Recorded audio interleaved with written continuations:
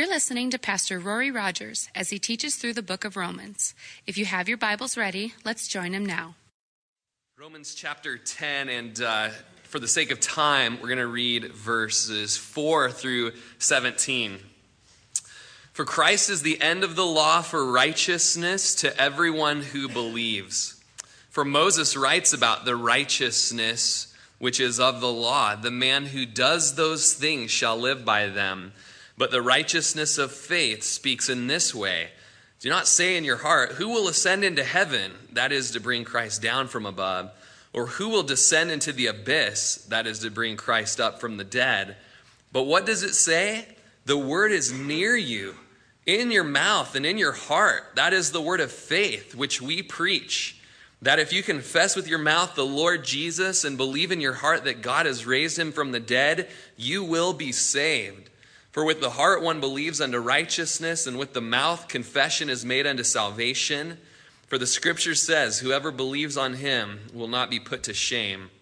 For there's no distinction between Jew and Greek, for the same Lord is over all, is rich to all who call upon him.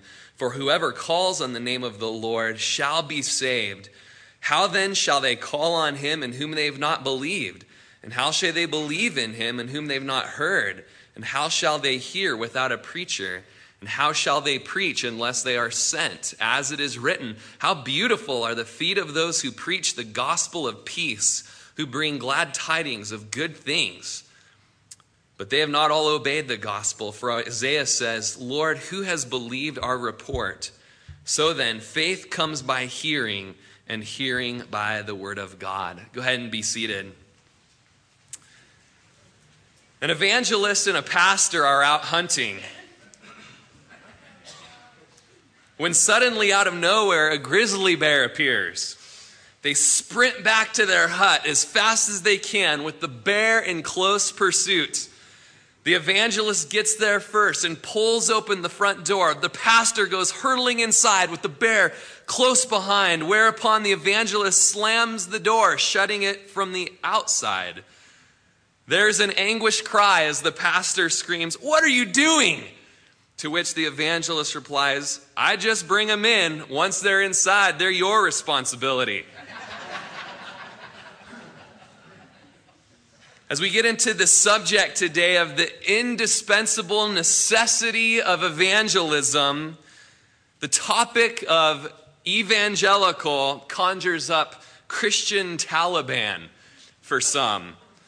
There's typically little to no affection and little to no intercession as we go about this world with the glorious good news of redemption through Jesus Christ.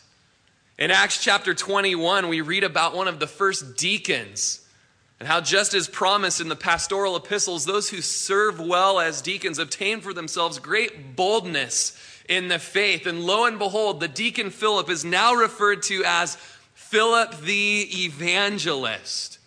In Ephesians chapter 4, verse 11, we read of these different offices within the church, one of them being evangelists, being part of the equipping of the body for the work of the ministry.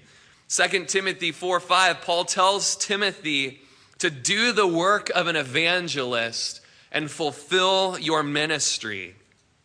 Evangelism as a Christian is essential and unavoidable.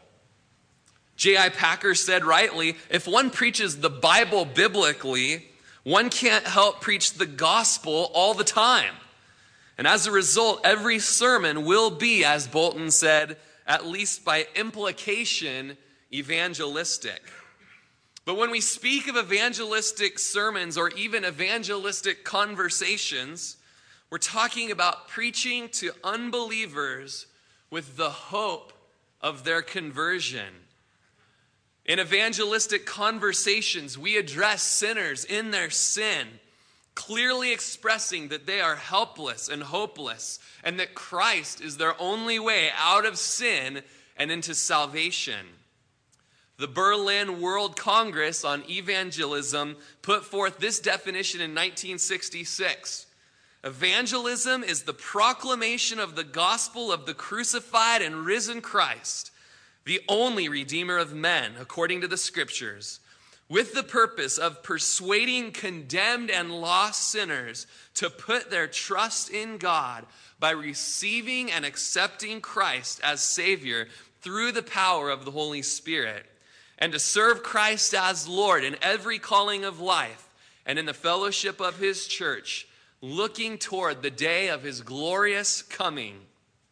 Packer goes on to say in his book, Evangelism and the Sovereignty of God, he defines evangelism as presenting Christ Jesus and his work in relation to the needs of fallen men and women who are without God as Father and under the wrath of God as Judge. Evangelism within Scripture is preached and it's taught and it's explained that everyone is an evangelist declaring the good news. As the Oxford Dictionary defines evangelism, someone who is zealous and advocates a cause. Does that describe you? Zealous and an advocate of some cause.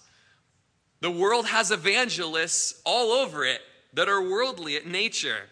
Some are evangelists of computers. PC versus Mac, iPhone versus Droid, Chevy versus Ford or Dodge. If you have cable TV, you've watched Jamie Oliver and his Food Revolution. He's a food evangelist, combating fresh food and bad food with nutrition and veggies. He's preaching the gospel. But there's a glaring lack of evangelism and preaching the gospel in our churches, both from the pulpit and from the street. Even in churches such as our own, who claim to be centered upon the gospel. And so often people say, we don't preach these evangelistic sermons because no one comes. But no one comes because we don't preach evangelistic sermons. Christopher Wright says the whole gospel must be, first of all, a Christ-centered story to be told, a hope-filled message to be proclaimed, a revealed truth to be defended, a new status to be received, a transformed life to be lived, and a divine power to be celebrated. So often we think of evangelism as tract, 2 minutes, done, check, move on to the next one. But as Paul preached the gospel and really contextualized the gospel in Acts chapter 17, he preached with his authoritative heralding. He taught and explained to the Athenians, and he reasoned. Reasoning speaks of hearing objections. It's okay to have objections and to hear them, but then he would answer those objections, showing Christ to be the truth. Doesn't go away with both guns blazing, blasting the culture of Greece. You stupid people, I can't believe this place. I would never bring my family here. Where is the nearest ship? J.I. Packer said, when Paul preached the gospel formally or informally, in the synagogue or in the streets, to Jews or to Gentiles, to a crowd or to one man, what he did was to teach, engaging attention, capturing interest, setting out the facts, explaining their significance, solving difficulties, answering objections, and showing how the message bears on life. One problem, as John Stott says, that the church has lost confidence in the gospel, that it is indeed the power of God unto salvation. But as you look at verse 13, you see why Paul would say in chapter 1, verse 16, that I'm not ashamed of the gospel, because here in clarity is the gospel. Whoever calls on the name of the Lord shall be saved. Shall be sozo in the Greek. Shall be saved. Saved from what? Excuse me, you're accusing me that I need to be saved of something. Well, Galatians 3:22 says that the scripture has confined all under sin. We know this well from 3:23 of Romans, that all have sinned and fallen short of the glory of God. That every mouth would be stopped and the whole world would become guilty before God. Because we've all sinned, because we've all fallen short of the glory of God. Enter in Romans 5:9 that we can be saved by the wrath through Jesus. Having been justified by his blood. Saved from what? Saved from your sin. Saved from the wrath of God upon sinners. And saved towards good works that are glorifying to your Creator. The way of salvation here in verse 13 is laid before us in the plainest terms. As Charles Spurgeon often tells his testimony, he would say, "This seemed like a lifeline thrown to a sinking man. I clung to it, and it became a life buoy to me." This life buoy of whoever calls on the name of the Lord shall be saved from their sin, saved from the wrath of a holy, righteous, just God, and saved to eternal life. This word, whosoever, it's a wide word. It's a very wide word. It's like a great wide door for big sinners. Whosoever, whoever. If you would call upon the name of the Lord, you are not excluded. Red and yellow, black and white. They are precious in his sight. The red man, white man, yellow man, black man, and the man who's not a man. Every man of every sort and who's of no sort at all is included in the whosoever. This whosoever, I'm so glad that it doesn't say that if Rory Blake Rodgers calls on the name of the Lord, he'll be saved. And why is that? Why wouldn't I want it to say that? Because odds are there's another Rory Blake Rodgers out there somewhere. The poor soul, you know. And I would begin to wonder, does this really mean me? Or is it some Irishman? This whosoever would call. You might underline that word, call. We've all called. And nowadays we've got a phone in every pocket and every purse. We've all said hi, hello, help, or have mercy. And those who call upon the Lord shall, not if, might, or maybe, but shall be saved. Well, that kind of launches us into the text that we want to camp on today. How then shall they call on him in whom they've not believed? And how shall they believe in him in whom they've not heard? And how shall they hear without a preacher? Spurgeon calls verses 14 through 15 the whole machinery of salvation. 6 main verbs: being saved, calling on him, believing in him, hearing him, preaching, and sending. First of all, we find calling on him. To call speaks of invoking for aid or even for worship. It means to appeal. And it really speaks of the sanctifying work of the Holy Spirit in our lives, that for the rest of our life we would call on the name of the Lord. The next time you're in temptation, facing that sin right in front of you, the rubber meets the road, you can call on him to be saved. But there's no calling without believing. Calling on his name presupposes that they know and believe in which name they call upon. That one who's died, that one who is risen, that one who is Lord. And so calling says there's got to be believing. So believing in him, Mark 16:15, in the Great Commission account of Mark, Jesus says, go into all the world and preach the gospel to every creature. He who believes and is baptized will be saved. But what's the main thing? Baptism or believing here? But he who does not believe will be condemned. Would you ask God to save you if you didn't believe that you needed to be saved? The one who calls on the name of the Lord realizes their inadequacy, their depravity, and their utter need for a Savior. Would we call for help from someone that we didn't think would help us or could help us? Of course not. The mere fact that we're calling anybody for help makes us think that in some degree at all, they are going to be helpful to our situation. And if we believe this much, even in the littlest sense about Jesus and his saving work, if we have faith like a child, if we have faith the size of a mustard seed, we'll be saved. Wishing, of course, there'd be more faith. But even this small amount would get you to heaven. When you call to him, you believe who he is. You believe his power. You believe he hears you. And you trust him.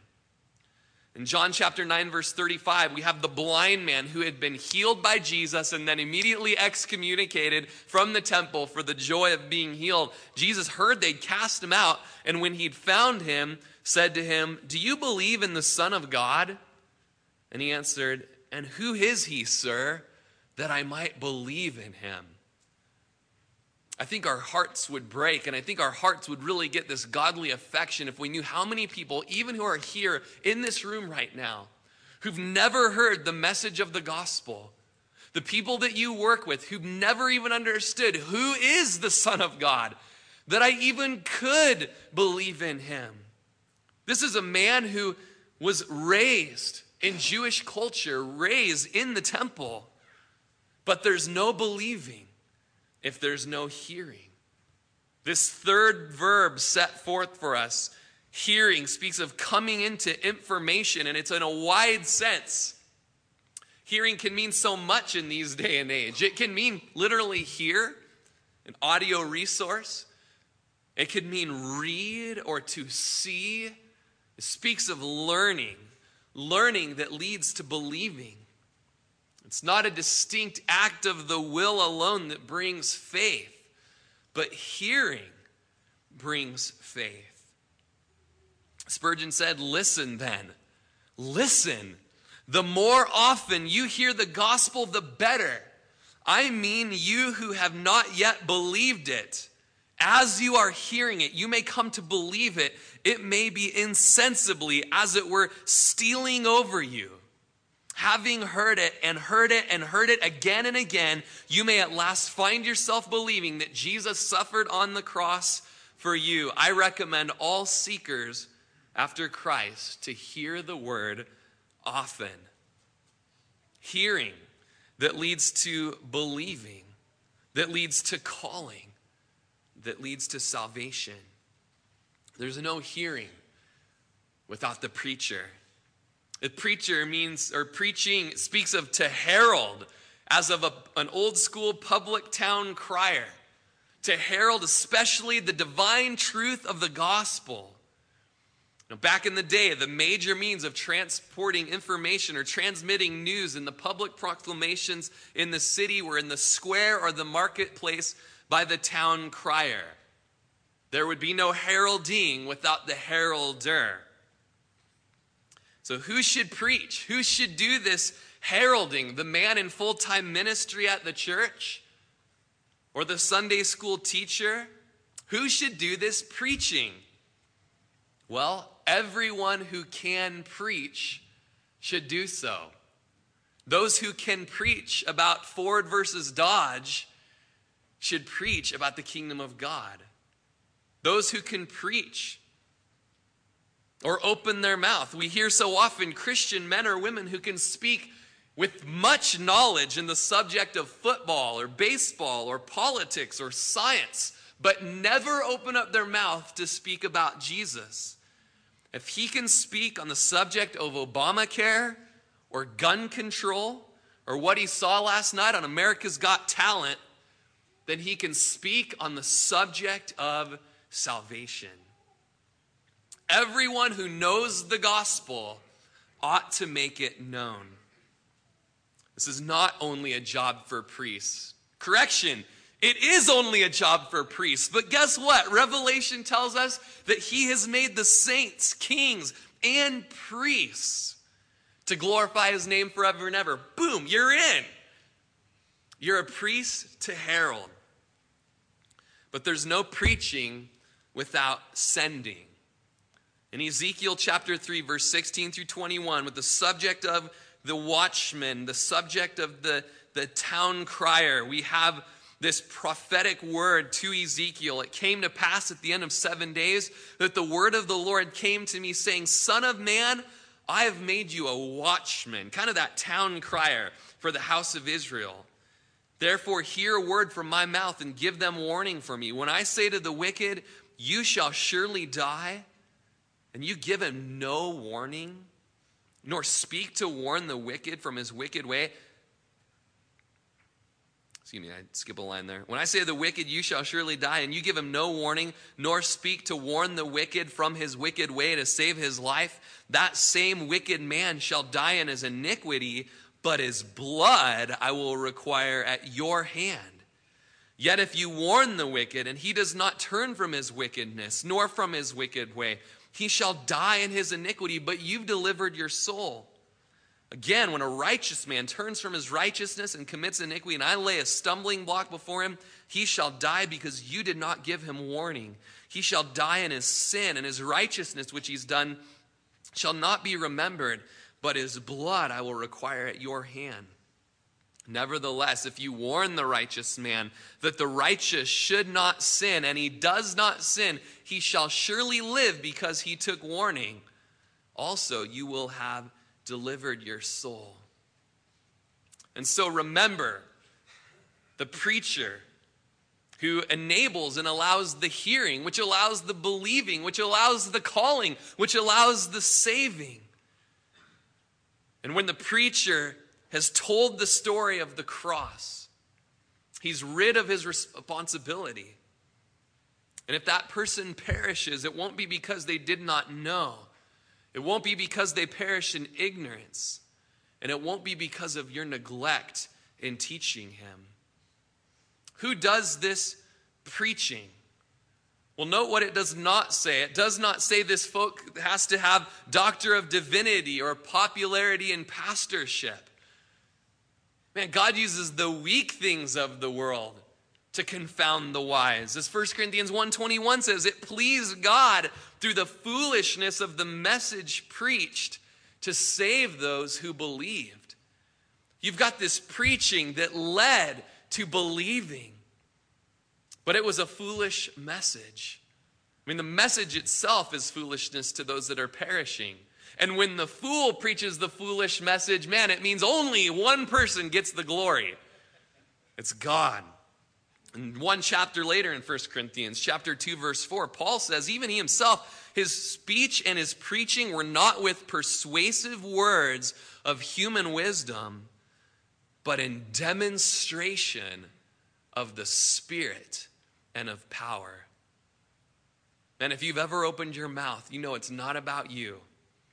If you've ever been given the opportunity to preach publicly, you know it's not about you.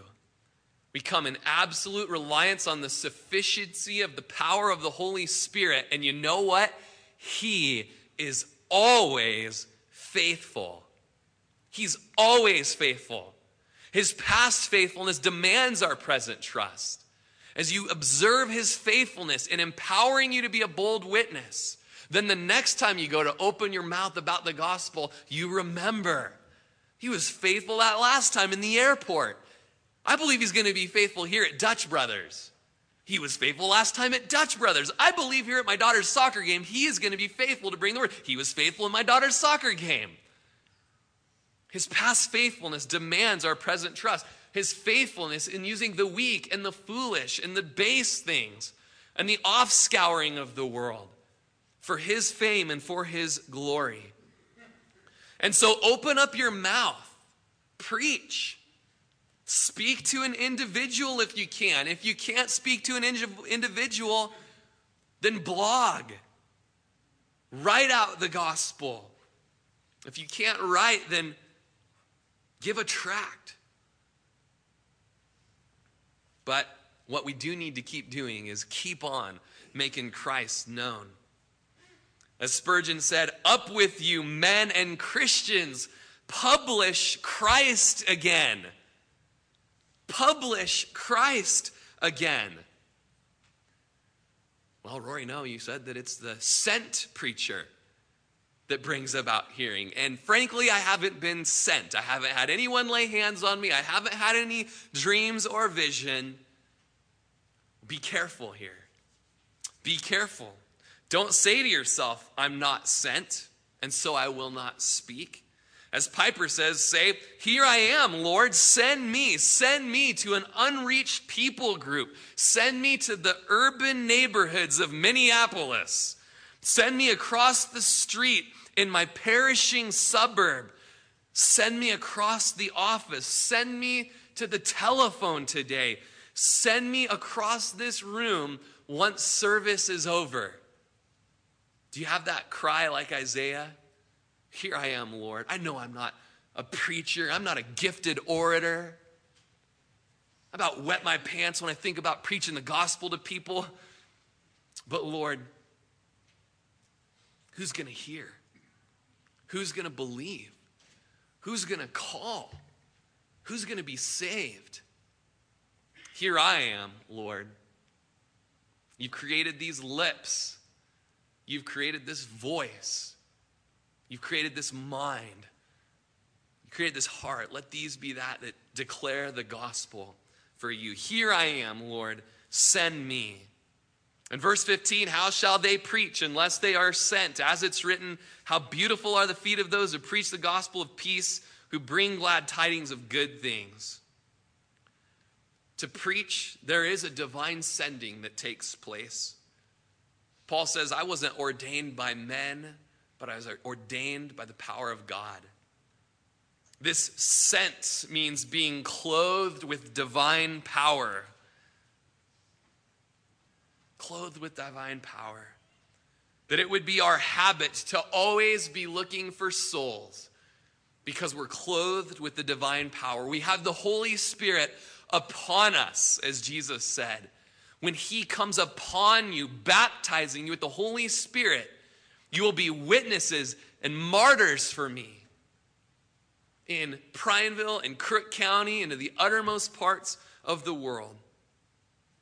And Jesus prays in John 17, I'm not asking for these only, but I'm asking for those who are going to believe in me through their word.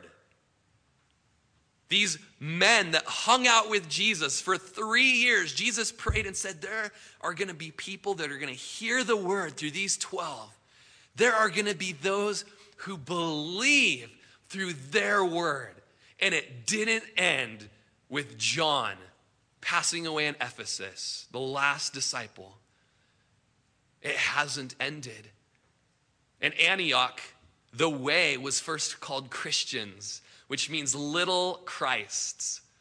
And every one of us have been sent out as little Christs, empowered by the Holy Spirit, not left as orphans, but having the helper in and upon us. We get to be part of this prayer. You can enter your name right there. This prayer is for you. Those that will hear your word. In Acts chapter 8, verse 30, we read of Philip the evangelist who had been in Samaria where revival had been taking place when the Lord calls him to go down to the desert. You want me to go from revival down to desert? You're straight tripping, God. No, he went. He didn't ask questions. He joyfully went. And when he got to the desert, there's a chariot with an Ethiopian eunuch, the treasurer of Ethiopia. And the Lord says, go and overtake that royal chariot. I don't know if you've seen Robin Hood lately or Snow White and the Huntsman. Generally not a good idea to just go after chariots of royalty. But he did it in obedience, and he ran after and overtook the chariot. And when he ran to him, Acts 8:30, he heard him reading the prophet Isaiah. And he said, do you understand what you're reading? And this Ethiopian acts like this happens every day. And he just says, how can I? Unless someone guides me. And so he asked Philip to come up and sit with him. And the place in the scripture which he read was out of Isaiah 53. They read, he was led as a sheep to the slaughter, and as a lamb before its shearer is silent. So he opened not his mouth. In his humiliation, his justice was taken away. And who will declare his generation? for his life was taken from the earth. And the eunuch answered Philip and said, I ask you, of whom does this prophet say this? Of himself or some other man? And then Philip opened up his mouth and beginning with this scripture, preached Jesus to him. That we might be available to be inconvenienced by the Holy Spirit, to get up out of our comfort zone and go across the room or go across the street or go across the office or go across the county when the Holy Spirit says, go. Philip the evangelist led by example. Titus chapter 1 verse 3 says that in due time, God has manifested his word through preaching. God has manifested his word, not just from the pulpit, but in little mini conversations, times of heralding, times of teaching, times of reasoning. And you can be a part of that. You can be a part of these beautiful feet that we read of who preach the gospel of peace. They bring good tidings of glad things. Now, it's no secret, beautiful feet are all the rage these days, with open-toed shoes and sandals being popular. But apparently they were popular in Paul's day and Isaiah's day. As the prophet speaks on behalf of God in Isaiah chapter 52, verse 7, little different twist on it. How beautiful on the mountains are the feet of them that bring good news, who publish peace, who bring good news of happiness, who publish salvation, who says in Zion, your God reigns. Isaiah speaks of the good news coming as word came about of a release from Babylonian captivity. And he looks up in just this pictorial moment in Isaiah that these heralders are coming down the mountain to say, freedom, good news, peace. How beautiful are those feet. But beautiful feet mean more than treating athletes' feet or trimmed up painted toenails, tan lines from your flip-flops, or getting your paraffin wax treatment on a regular base. I've never done that. To our Lord, beautiful feet might even be a bit soiled, unkempt, mangy, or hobbit-like. But they're the means by which the gospel of Jesus Christ covers miles. They appear to have spent the day in a day spa getting pedicured. In the eyes of the Lord, those that preach the gospel of peace have gorgeous feet. In Ephesians chapter 6, verse 15, one of the pieces of armor that we equip ourselves with regularly is that we put as shoes for our feet, putting on the readiness given by the gospel of peace. In the morning when you rise and you place the helmet of salvation and the breastplate of righteousness and the belt of truth and the shield of faith and the sword of the Spirit, do you shod your feet with the gospel of peace? Do you realize the mission that God has given you, the commission that God has given you to open up your mouth and to share the gospel, to share the good news? These beautiful feet, literally in the Greek, it means that beautiful means belonging to the right hour or season. These beautiful feet are timely and flourishing. And our prayer is that today God would just give us the feet of an evangelist.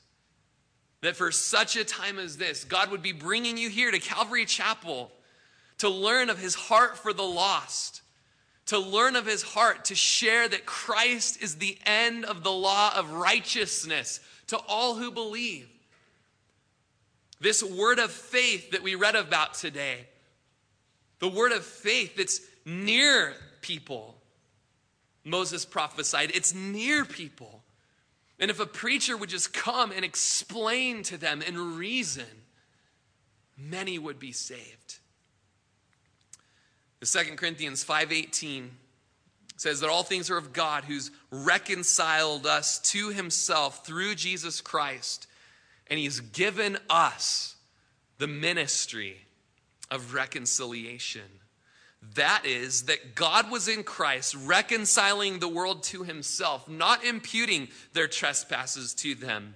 And he's committed to us the word of reconciliation. He's made us stewards of the gospel of redemption. Now then, we are ambassadors for Christ. As though God were pleading through us, we implore on Christ's behalf to be reconciled to God. He's made each of us ambassadors, representatives of a sovereign nation to bring the peace, to declare reconciliation. Murray was a preacher at Westminster Seminary, and he asked William Mackenzie of Christian Focus what the difference is between a lecture and a preaching. After 5 wrong answers while they were driving down the highway, Murray answered for him, saying, preaching is a personal, passionate plea. In what sense, Mackenzie said? And Murray said, in the sense of 1 Corinthians chapter 5. I beseech you, I plead with you, I urge you, I entreat you, be reconciled to God. Have you ever pled with somebody to repent of their sins? Have you ever wept with somebody while preaching the gospel? As an ambassador who's been committed the ministry of reconciliation, have you ever done that? Have you ever fasted and prayed for the lost, that you might have affection and intercession, a heart's desire in prayer, as 10:1 says in Romans, that Prineville might be saved, that Crook County might be saved? If you do that, if you open your mouth, you've got some beautiful feet that declare these glad tidings, these good things. Verse 16, but they've not all obeyed the gospel. For Isaiah says, Lord, who's believed our report? This quote from Isaiah is out of that messianic passage of the suffering Savior. Who's believed our report of this Messiah who is slaughtered, who's beaten and stripped and whipped? Who's believed it? In a sense, Isaiah here is going back to the master and telling him what the listeners had to say about the message. After you open your mouth to the lost, and maybe they do respond to the gospel, receiving the salvation of their souls, or maybe they reject the gospel, do you go back to the master and say, Lord, who's believed our report? And this guy over at the Castle Park, God, his name was Ryan, and he believed our report. Oh, this guy over here at 7-Eleven, man, he was getting a Slurpee, Lord, and you let me preach the gospel, and he began to weep, and I've been getting to disciple him, and Lord, he's believed the report. But this gal over at the swimming pool, Lord, she's hard. She's hard, and I just was obedient, but she's resisting God. And Lord, I pray that you would soften her. Give me another opportunity to share with her and reason with her. In verse 17, so then faith, it comes by hearing, and hearing by the word of God. Or as the Phillips translation says it, belief, you see, can only come from hearing the message, and the message is the word of Christ. The faith that comes to believe in him for salvation, to call on him for sanctification, comes from hearing the word of God, the message of Christ, the word of faith. It's all put out plainly in this chapter, that has come from a sent preacher. You know, as Boise comes this week, it was a privilege to get to fellowship with them in April at a leadership conference where the whole theme was that there's a harvest that's white and ready to be reaped. And we spent time praying and crying out for Prineville, and coming back, we've sung songs that were written for that conference, and we've fasted and we've prayed that God would move this week as evangelists go out to make known the mystery of the gospel. We camped out in Matthew chapter 9, verse 35, where it says Jesus went about to all the cities and villages, teaching in their synagogues, preaching the gospel of the kingdom, and healing every sickness and every disease among the people. But when he saw the multitudes, he was moved with compassion for them because they were weary. Anybody here come to Jesus when they were weary? You're just like, man, I was weary when God got a hold of me. I was weary when he took the burden off of me. Any of you feel scattered when you were saved, or like a sheep without a shepherd? Jesus was moved with compassion for these folks. In verse 37, he said to his disciples, the harvest truly is plentiful, but the laborers are few. The evangelists are few. The servants are few. And so what is the remedy for that? Huge harvest, great crop that needs to be cut. Laborers are needed. What is the answer? Well, just muster up a lot of courage and just go out there and cut it. Jesus says, therefore, pray.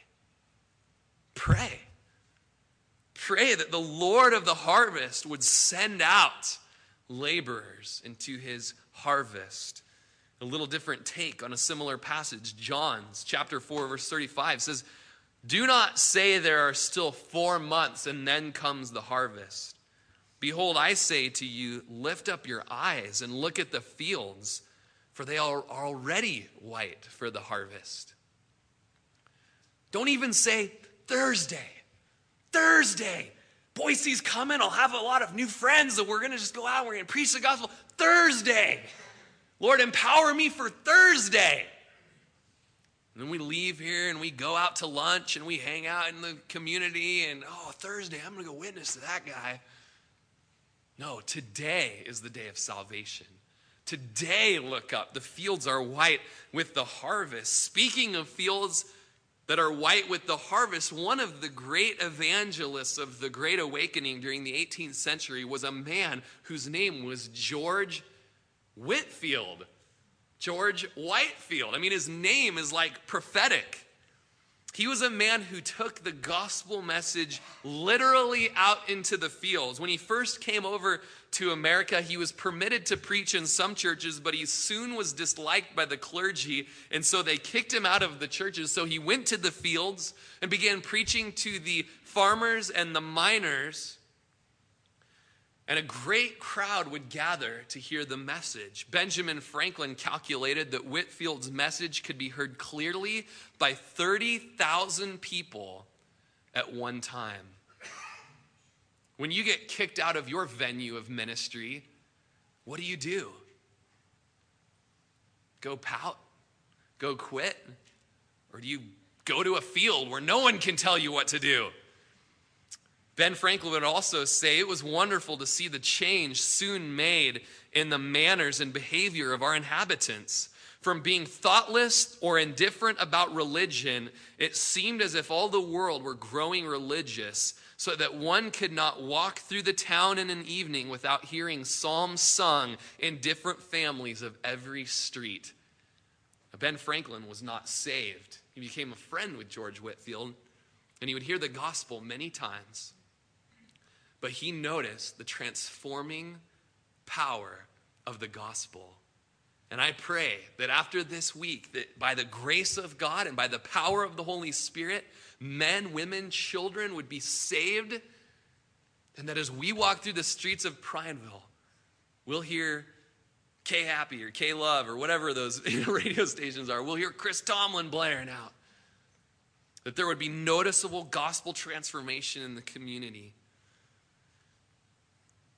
The essence is seen in these verses if we put these 6 verbs in the opposite order. Those who Christ sends, preach.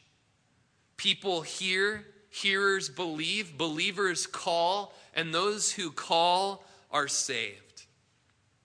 In 1872, D.L. Moody met the evangelist Henry Varley. It was Varley who said to Moody, Moody, the world has yet to see what God can do with and for and through and in a man who is fully and wholly consecrated to him. Varley never remembered making that statement, but Moody never forgot it. Does that describe you? If not, today, let's offer our lives up fresh as a sacrifice to the Lord, that we would be completely consecrated to him. Moody would later say, I go where I can do the most good. That is what I'm after. It is souls I want. It's souls I want. And it's souls that Jesus wants. Alistair Begg says, you either evangelize or you fossilize. And Whitfield said in a similar thing, I had rather wear out than rust out. He told a friend who told him he'd preached the gospel too often. So may we have mouths like Philip and like Peter who open up and speak and say, repent, and let every one of you be baptized in the name of Jesus Christ for the remission of sins. Chapter 10 of Romans verses 14 and 15 is a great grand text that has spurred many on into the mission field. A young man named Bobby Moffat, who had the nickname Wee Little Bobby, was called to Africa and changed the course of Africa because he wrestled with this passage in Romans 10. David Livingston later on heard Bobby Moffat at a home preaching and speaking of the smoke of 1,000 villages that had yet to hear the word of God or utter the name of Christ. How shall they hear without a preacher? William Carey has been called the father of modern missions and spearheaded missions to India. He was a little man. They should call him Wee Little William Carey. And he was a cobbler by trade. He had a huge map on his shoe store where he would always pray with a burdened heart for India. He then went to a missions conference and spoke out about his burdened heart for the souls of India, where a senior man rebuked him openly and publicly and said, when God wants to save the heathen in India, he'll do it without your help or mine. Adoniram Judson, back in the 1780s, was a Baptist missionary who became the first North American Protestant missionary in Burma. It took him 12 years to see his first 18 converts. But by the time he died, he'd left 100 churches with over 8,000 members. And now the Baptist churches of Myanmar celebrate Judson Day every year to commemorate his arrival. But it all started with Judson in reading Romans chapter 10. How shall they hear without a preacher? Hudson Taylor in the 1830s was the father of Chinese missions. He spent more than 50 years in China as a missionary. He's known by his respect for the Chinese culture. He was often criticized back in England at the time for dressing like a Chinaman in his efforts to blend in while sharing the gospel. But his dressing in Chinese fashion made him accepted with the people when he preached. He too wrestled with the vision he had of 1 million Chinese a month dying without Christ, and would say, how shall they hear without a preacher? Most believe Hudson Taylor laid the groundwork of the underground revival in China. Charlotte Moon, known as Little Lottie Moon, everyone's little, can't be a missionary unless you're a little dude, was a rebellious high school student who was then skeptical in college, but went to a Bible meeting and yielded her life to Christ. Immediately, she was called to China. She went by herself and went further into China than anyone had ever been before. She would feed the homeless, feed pregnant women, and with the little money that she had, would have 17 homeless girls in her apartment at once that she would nurse back to health. A Confucius sect leader there heard that she preached on fire from on high and asked her to come to speak to their village.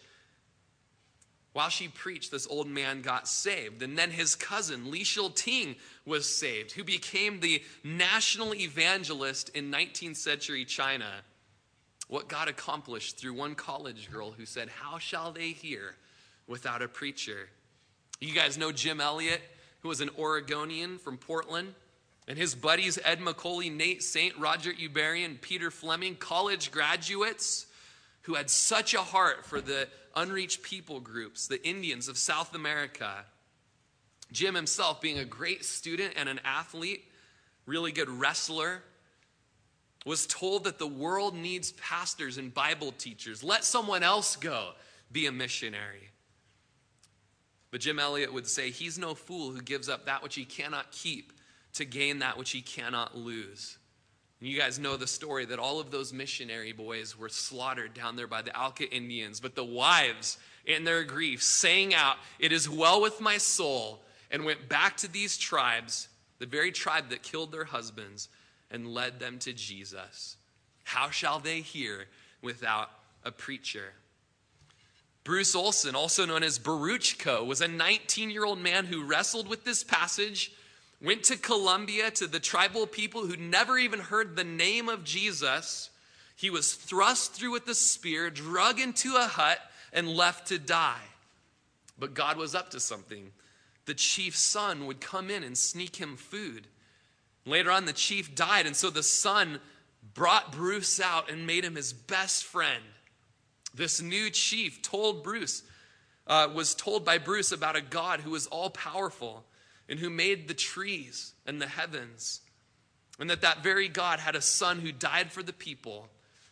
The whole tribe got saved, and to this day are still powerfully being used, heralding the gospel throughout Colombia. Gladys Howard was a maid in England who had a burden for China. How shall they hear unless someone goes? As she went to her missionary board, they stamped her as unstable and said, "We are protecting this agency by not letting this tiny little woman with straight black hair go out on missions." So she went anyways. When she got off the boat at China, she looks across the dock, and what kind of women does she see? Little women with straight black hair. And finally, since it's Olympic season, Eric Liddell. From 1902 to 1945, Liddell was probably the best known for this 80s film that we've got, The Chariots of Fire. You know, people focus on his life as this Olympic runner, but the story of Eric Liddell goes so much deeper than that. He'd been born to missionary parents in North China. His parents were Scottish missionaries serving with the London Missionary Society. And after he was born, he spent his school years in Scotland, but always had a heart for China. And even after he was an Olympic athlete, a total champion, he worked out a school leave by going to China and becoming a missionary all through the Japanese invasion of China in World War II, where he died of a brain cancer. Being known throughout the camp as the one that would teach the little kids the Bible. How would they hear?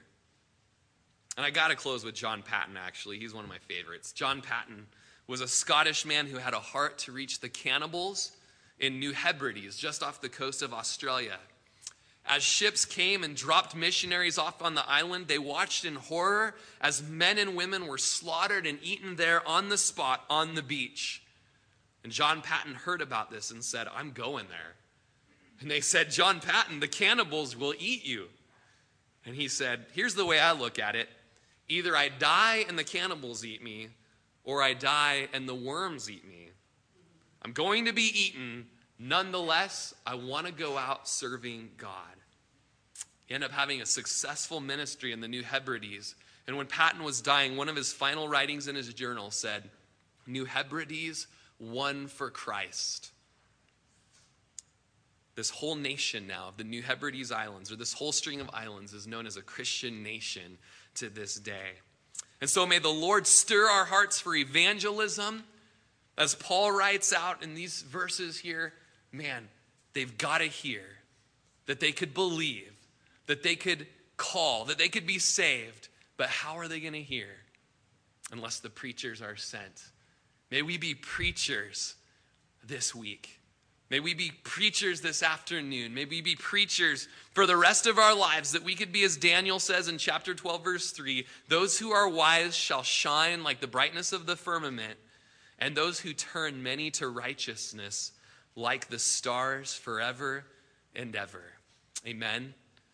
Why don't you come on up, Joe and crew, and we'll close. You can put your Bibles down.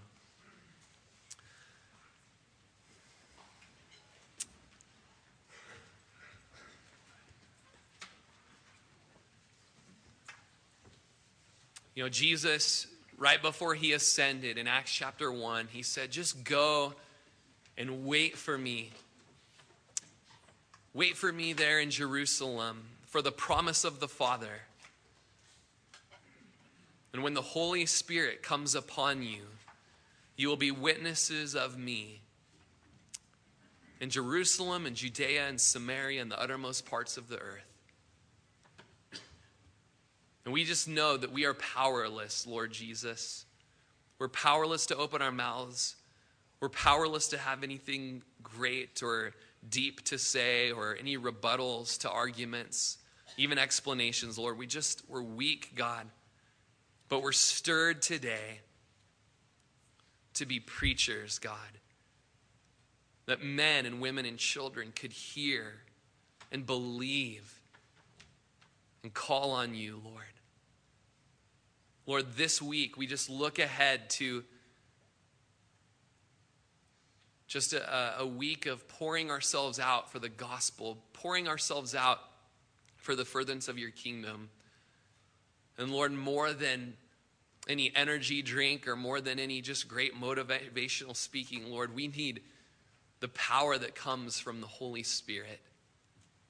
That we could be witnesses, that we could be martyrs if it came to that, Lord. Lord, that if we were kicked out of one area, we would be fine going to the fields and preaching.